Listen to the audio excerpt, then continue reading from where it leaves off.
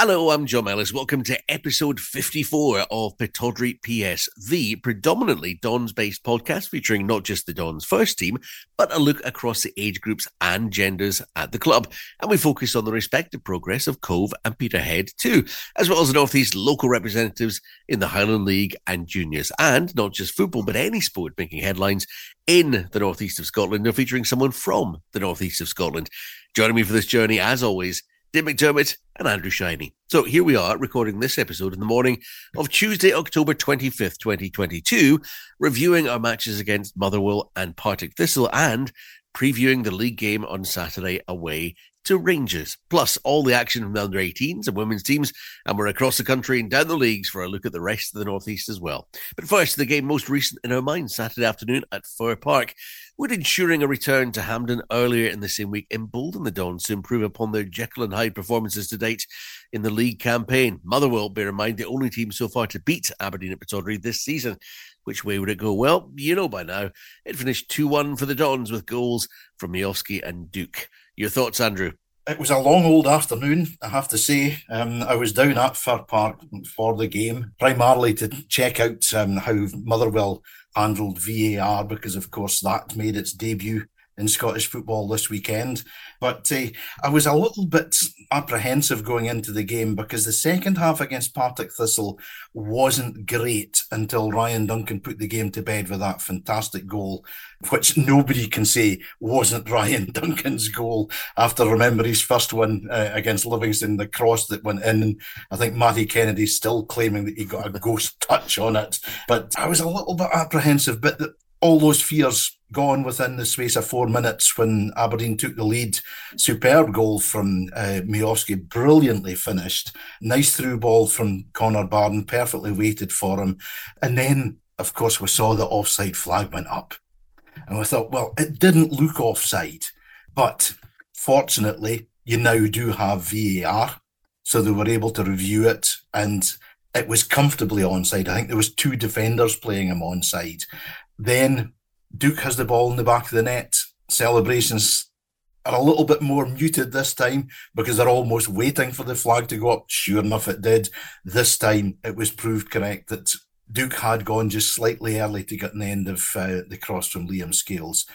Thereafter, I thought Aberdeen were fairly comfortable, apart from that incident in the first half where Anthony Stewart shepherding the ball back to Kel Roos, and somehow or other the goalkeeper manages to spill the ball into the path of who else but Kevin Van Veen, who on this occasion, fortunately, shot wide of an open goal. Into the second half, and you expected Motherwell to come and have a right go, which they did, without creating anything clear-cut until really out of the blue they got their equaliser in 55 minutes. A good finish from McKinstry, but again, Aberdeen will be looking at the defensive aspect of that goal and saying we could have shut down the throw-in earlier. Maybe Ross McCrory could have got tighter to McKinstry before he got his shot away. Anyhow, it's 1-1. Then Van Veen has another golden opportunity. You know, 6 yards out, almost in the middle of the goals, hits it straight at the goalkeeper, almost the same as Alex Cochrane had done in the Hearts game and a week past Sunday. And then we get the winner, Jack McKenzie, who had ventured forwards not too often. He'd gone forward, cut inside, had a shot with his right foot, albeit it was off target. Next time he goes forward, he goes round the outside of Paul McGinn, fires in a great cross, and Duke, who is becoming a really, really valuable player for Aberdeen now, scores with a fantastic header. And thereafter, it was a bit nervy, particularly in the dying seconds of the game, because there was fully 6 minutes of stoppage time at the end. Balls getting thrown into the box. Of course, the Motherwell crowd are shouting and screaming for everything. And you are kind of wondering with VAR, is there any, basis for all the screams for penalties and such like? Is there going to be a review? It turned out there were no reviews, but there could have been a possible review for Anthony Stewart when he went up with Ricky Lamy, and you could see there was a tug in the shirt. But I think the referee was probably of the opinion that had been going on all game and he hadn't picked up on anything there. So just left it. Final whistle goes. Aberdeen are celebrating. Alan Burrows, the Motherwell chief exec, is running around going daft, going about pay 100 grand for this system and they don't even bother to review things in the last minute. What's going on here? What a waste of money this is, blah, blah, blah. But at the end of the day, once the dust had settled, a good 3 points for Aberdeen. Just on the subject of VAR, Andrew, I mean, they allow, 30 seconds per substitute. Is there an allotted time for VAR being used, or is the ref just supposed to add it on for each occasion, or what's the situation there? I believe that the referee is advised by the VAR centre how much time should be added on for VAR reviews. So there are actually 2 lots of stoppage time that get added together, and then the referee goes, right, okay, they've told me 3 minutes. I think I would have been giving 3 minutes for the substitutions. I will call it 5 minutes. And then something happens in the 5 minutes and another minute gets added on. Okay. So I think we saw at Ibrox, there was 7 minutes stoppage time. I think we're going to have to get used to the fact that games are not going to finish before 5 o'clock. And if you're trying to catch a last bus home after an evening game, if your bus goes away after about 10:15, you're struggling. Yeah. Okay. If anything, in the past, Dave, where we've come a cropper to Motherwell, it's usually because we've been bullied out the game and lost the physical battle. Not this time. No, it wasn't. It was good to see, and defensively we were a lot better. Still not obviously 100%. The Motherwell goal being the example that Andrew mentioned, but no, it was. Van Veen was pretty ineffective. I thought Anthony Stewart had one of his better games again, which was good. And no, certainly physically, he did not. Lost my voice. Did not overpower me. Overpower us. Which was all obviously good to see. Do we think Jim Goodwin's found a settled formation now, Andrew? One where he can sort of alter 1 or 2 personnel, but broadly speaking, keep the same shape? Yes and no. I think it gives him an alternative that he can use depending on the circumstances of the game. I think the 3 at the back seems to be working quite well, because you are still seeing Ross McCrory making these powerful runs forward. So we're not completely taking Ross out of that midfield equation. And I think Ilber Ramadani has really stepped up in the last few games, and he's really doing a fantastic job in the middle of the park. A lot of the dirty work that goes unseen is getting done by Ramadani. Connor Barden is still to get fully up to speed. Leighton Clarkson likewise. So, I think it's an alternative for the manager. One of the things that has really impressed me about those 3 wins in 6 days was the fact that we managed to achieve them without the services of Johnny Hayes. Because I must admit, when we saw the team line come in for the Hearts game, no Johnny Hayes in it, and you're thinking, oh no, we're going to struggle here because Johnny has been such an influence. It's almost like having an extra player when you've got Johnny in the team, because he'll be bombing down the left-hand side and then something will break down, and who pops up in the right back position to clear it but the same Johnny Hayes. So that's been encouraging to see that others have stepped up to the plate. I mentioned Jack McKenzie. He came in against Hearts. He did okay. He dropped out of the game. The team for the Partick Thistle game, Hayden Coulson, came in, had a fantastic first half, set up Duke's first goal. It was his ball into the box that caused the pinball that ended up in Kevin Holt putting through his own goal. And then, it was a big deflection in Coulson's shot, but it was going in anyhow to make it 3-0 and put the game to bed before half-time. But he was missing because of family reasons on Saturday. So, there's been a wee bit of chopping and changing of the team, not just in terms of the formation, but in terms of the personnel. And it's all good. It's been a very, very good week for Aberdeen. Beating Hearts, then getting through to the semi-final against Rangers by beating Partick Thistle, and then going down to Motherwell and getting that monkey off their backs that they can't win away from home. They showed they can. Now they've got to try and kick on from that. It's going to be difficult this coming week, but maybe it's the right time to be going to Ibrox.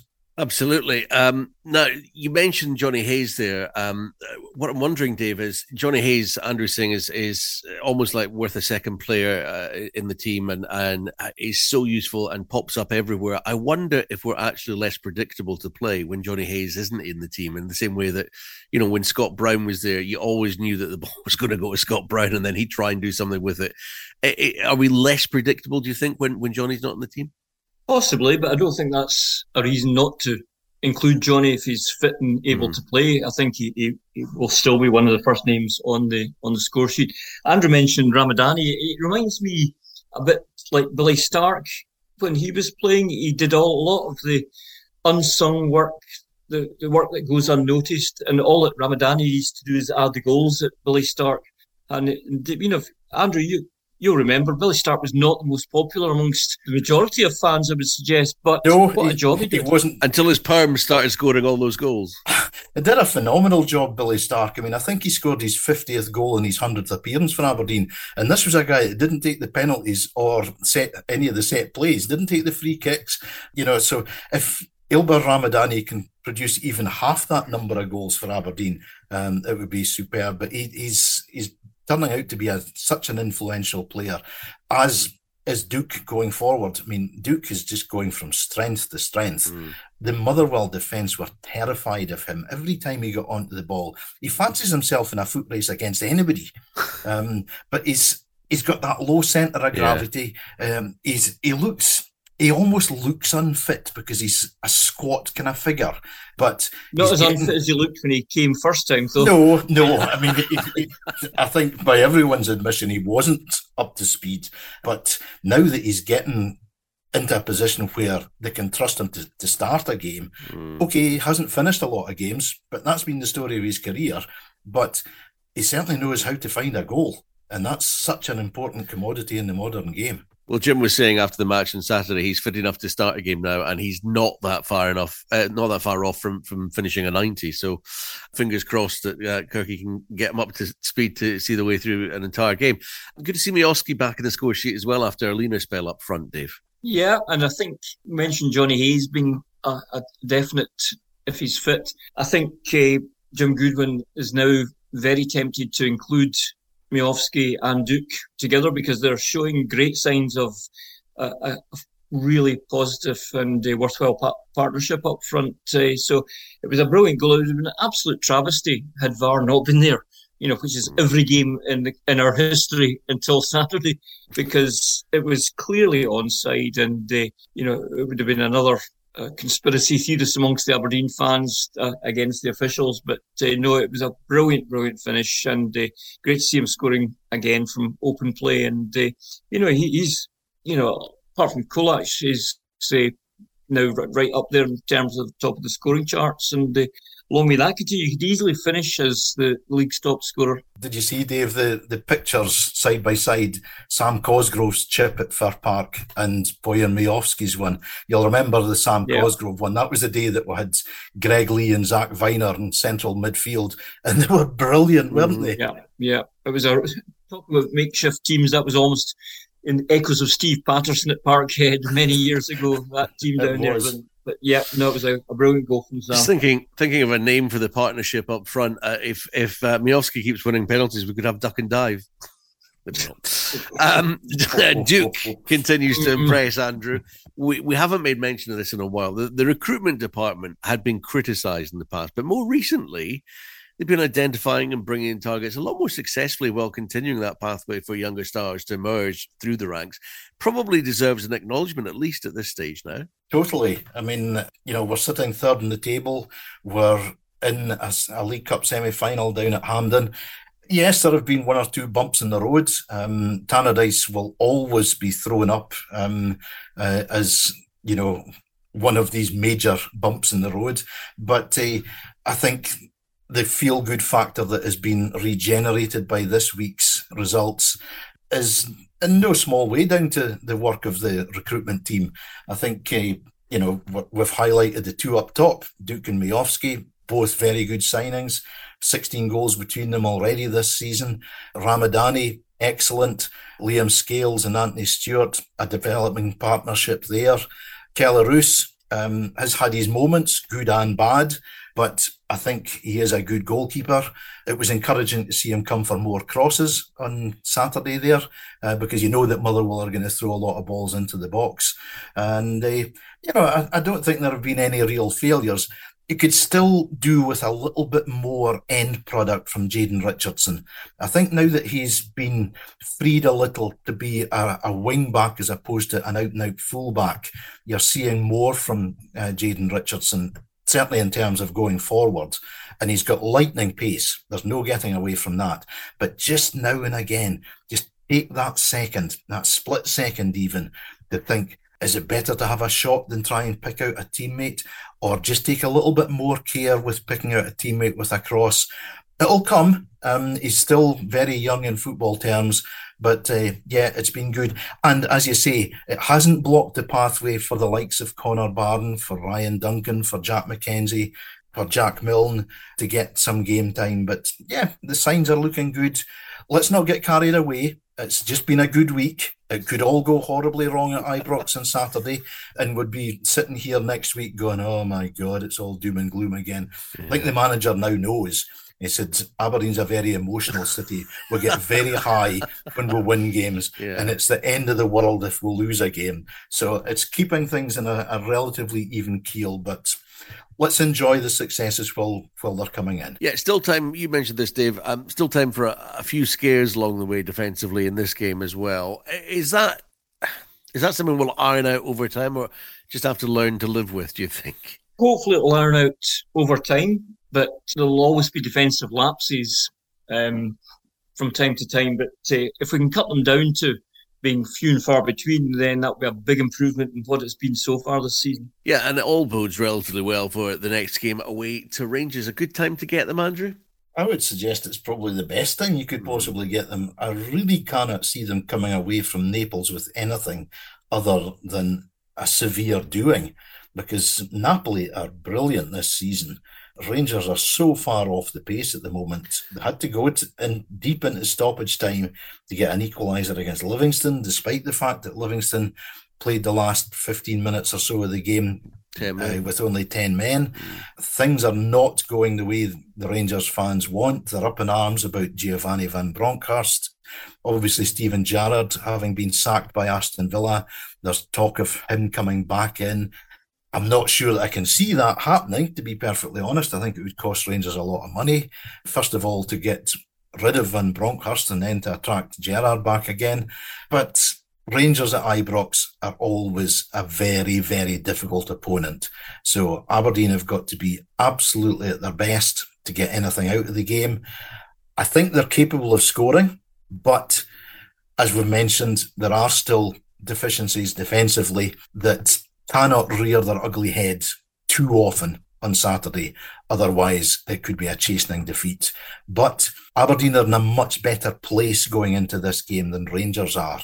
And as I say, Wednesday night could be a very chastening experience for Rangers.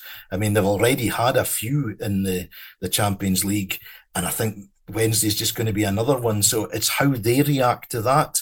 But it'll still be mighty difficult for Aberdeen.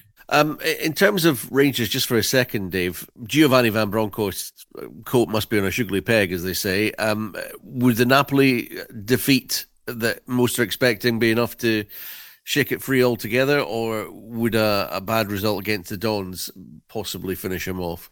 I think if Rangers were to lose heavily, which there's every likelihood against Napoli, and then lose on Sunday, I wouldn't be too surprised to see Gio away, but and I'd be perfectly happy for that to happen, particularly for Saturday. Sorry, but it's difficult. I think the manner of the defeat or the game, the manner they play tomorrow night in Italy is going to be interesting. And but the fans are not happy at all with the way they're playing. And we talk about our defensive frailties. Rangers at the back with the loss of Goldson, etc., and they're very capable of making plenty errors in that back area. So, but no, I think we're only obviously interested in what happens at Pittodrie and what happens with Aberdeen. But I do think it would be very difficult for the fans to allow Van Bronckhorst to survive if there are two defeats this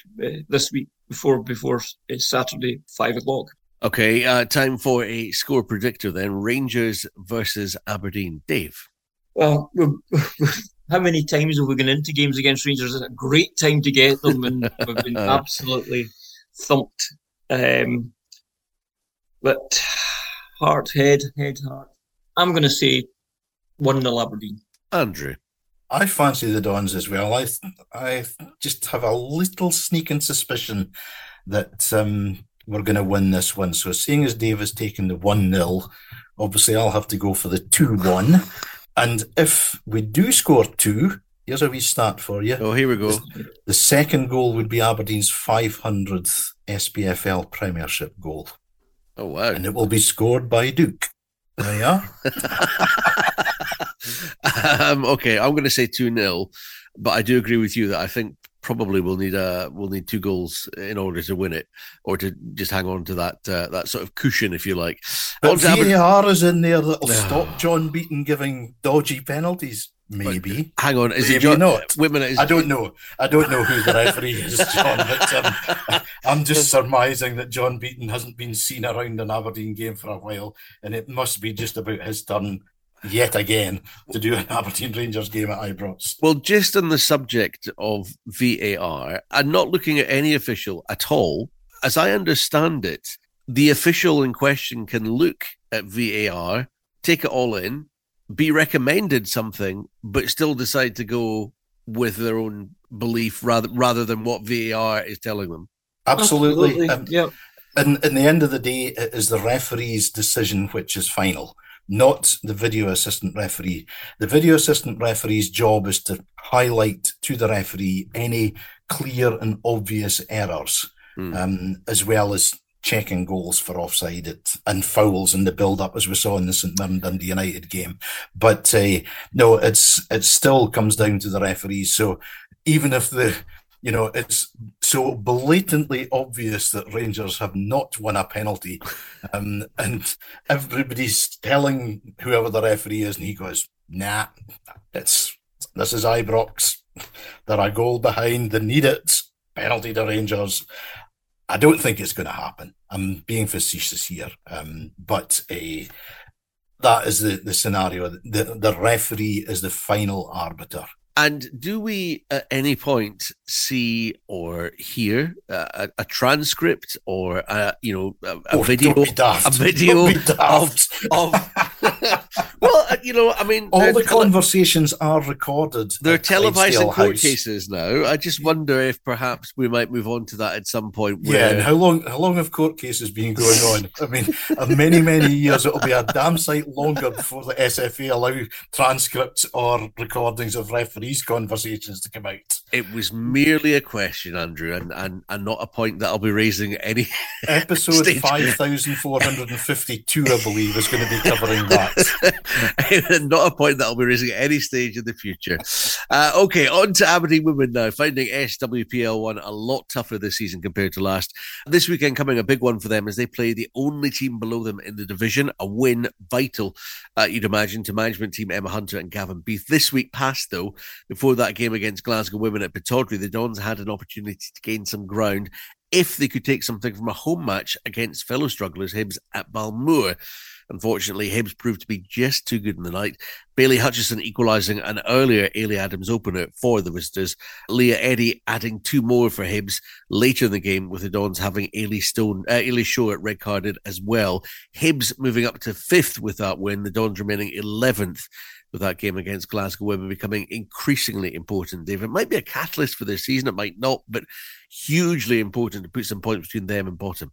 Absolutely, and the fact that it's at Pittodrie should inspire the Aberdeen girls, you would hope. And it's a must-win game, simple as that. Otherwise, they really are in the mire in terms of the division. But get a win, who knows what that may lead to going forward. But first and foremost, they need to get that 3 points in front of what will hopefully be a decent crowd at Pittodrie on Sunday. On to the under-18s, who haven't lost a match since August. 3 wins and 2 draws since that stage, the most recent of which came against Celtic last time out at Cormack Park, where it finished 3-3. In their most recent match since it was a trip to the Highlands to face Ross County in the Scottish Youth Cup. No hat-tricks for Alfie Bavidge this time, only because he didn't play, but there was a hat-trick hero for the Dons. Tell us more about that one, Andrew.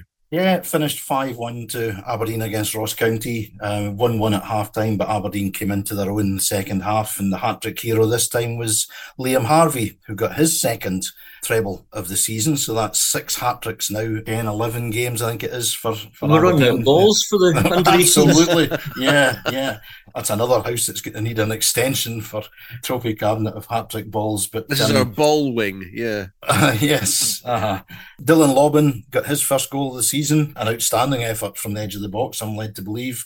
And Finlay Marshall weighed in with a goal as well. So a good result for the Young Dons. And I just got the league table through for the under-18 league. And Aberdeen currently sitting second in the table on goal difference, just behind Hamilton Accies, who you'll recall beat the Dons 6-2, which was their last defeat. Mm-hmm. So they play Hamilton in 2 weeks' time, I believe. So that'll be an absolute cracker out at Cormack Park. But Aberdeen far and away the top goal scorers in that league, 35 goals in 9 games. And next up for the young boys, it's a trip down to Edinburgh to play Hearts at Oriam. Hearts not having a good season. They are currently sitting second bottom of the table with only 5 points from 9 games. So they're never easy to play against, but Aberdeen beat them 4-0 earlier on in the season.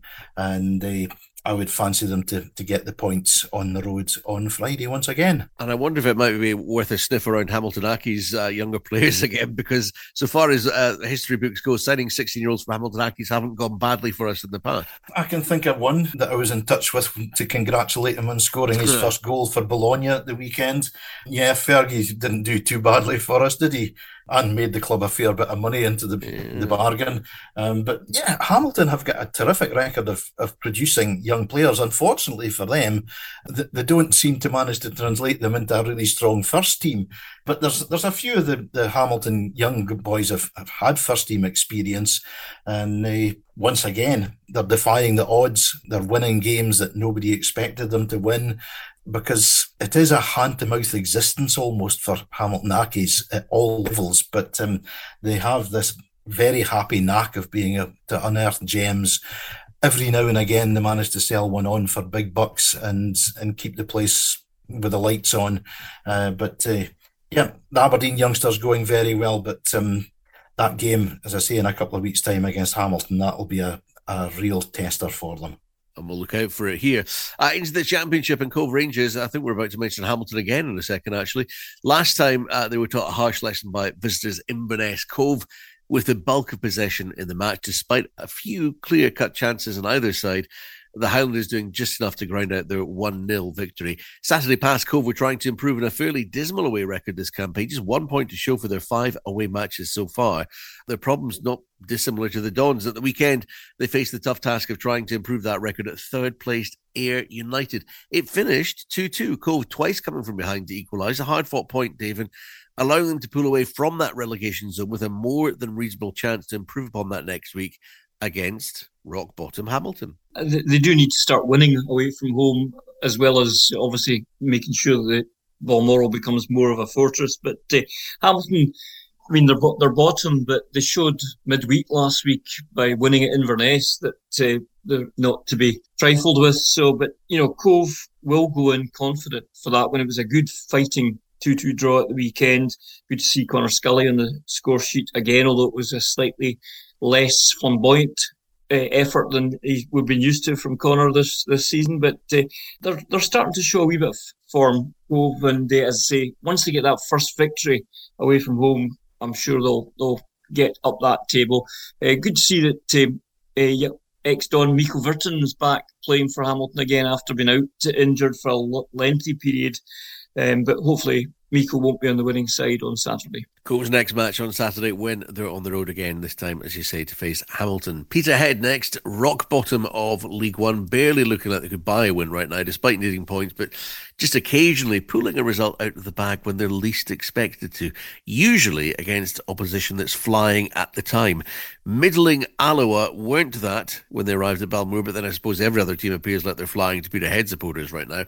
Either way, Peterhead falling to a 2-0 loss on this occasion, and they remain at the foot of the table, 2 points behind their nearest rivals. That's possibly the only encouraging aspect here, Andrew. Clyde aren't tearing away from them. If they somehow stay in their sights, which relies on Clyde's continuing poor form as well as their own, Peterhead might, at some stage, manage to find a vein of form to at least give them a chance of making that playoff position. It's been a miserable season for Peterhead. There's no getting away from it.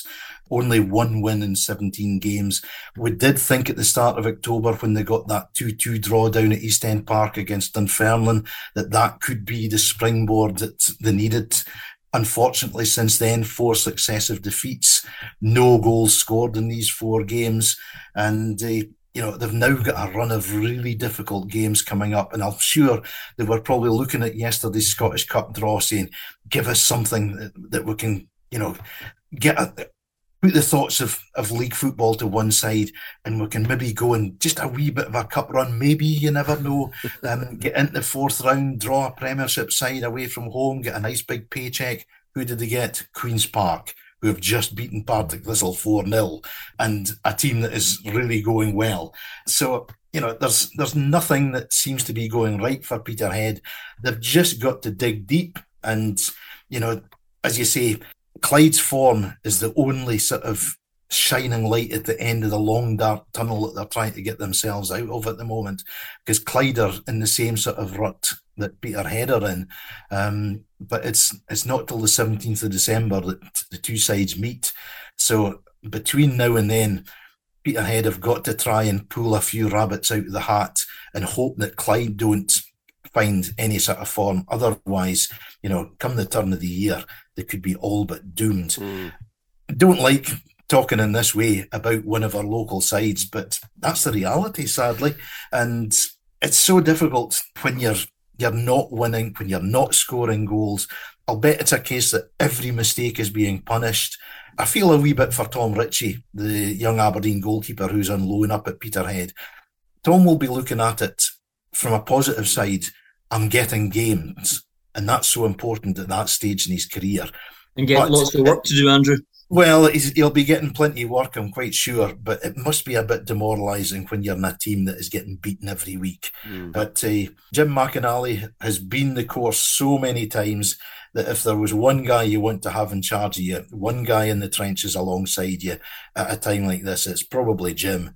But the longer this run goes on, the more difficult it's going to be to get out of it. Yeah, and he'll have identified this other possible shaft of light, Andrew, which is that if their match against Clyde is on December 17th, it may get snowed off and they'll possibly get a couple of players in the January window for the rescheduled fixture.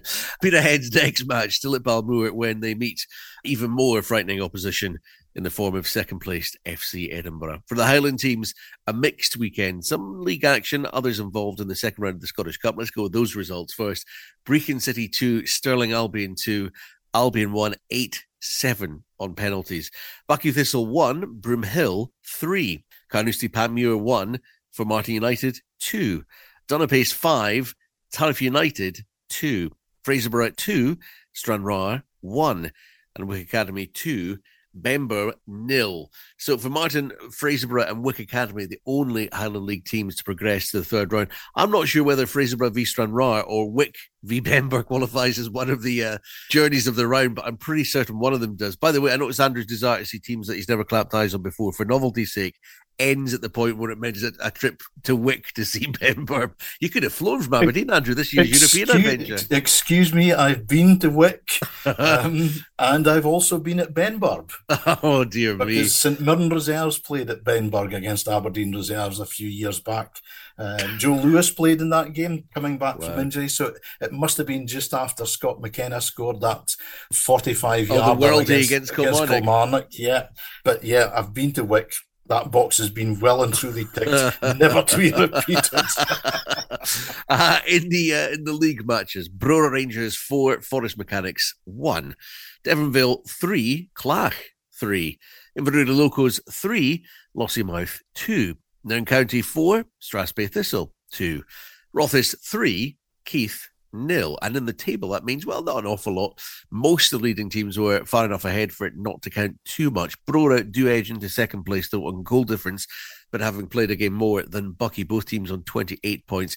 Brechin remain top on 31. In the juniors, Dave. The Scottish Junior Cup second round, a game that was delayed because Troon were involved in a protest of the original, the round before, so that eventually got played on Saturday, and unfortunately for Fraserburgh United, it finished 4-0 for the home side at Portland Park.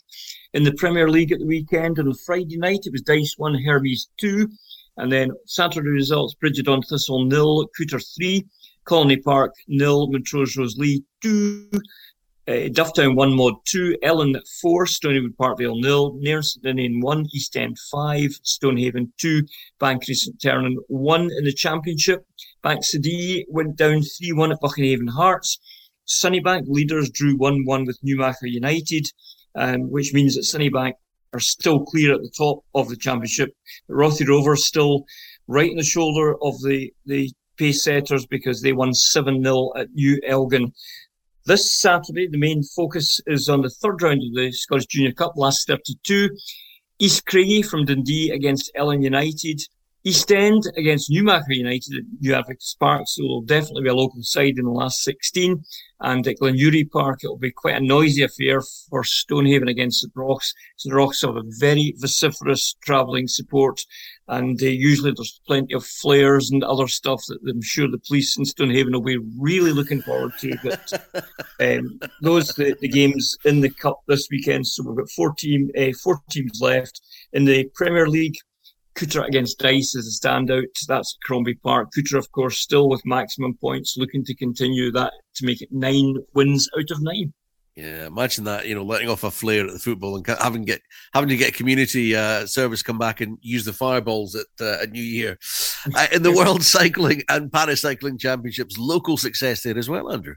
Many congratulations to Neil Fahey, who with his pilot Matt Rotherham won the 1,000-metre time trial and the men's tandem sprint. That's now 16 world titles that Neil Fahey has got. So we're changing his Twitter bio as we speak. Probably. And also Cumminson's Nia Evans. She won the women's points race, plus she got silver in the team pursuit. So good to see that they're flying the North East flag proudly in World Championships and picking up gold medals. Well done. And that is pretty much it for episode 54 of Pittodrie PS. We aim to publish every week on a Tuesday if we can, always looking back to the Don's previous fixtures and ahead to the next. Please remember to follow us on Apple or wherever you get your podcasts. And if you could rate and review us, tell us what you think of the show as well. We'd be very grateful. Thanks for checking out Pittodrie PS. We'll see you next time.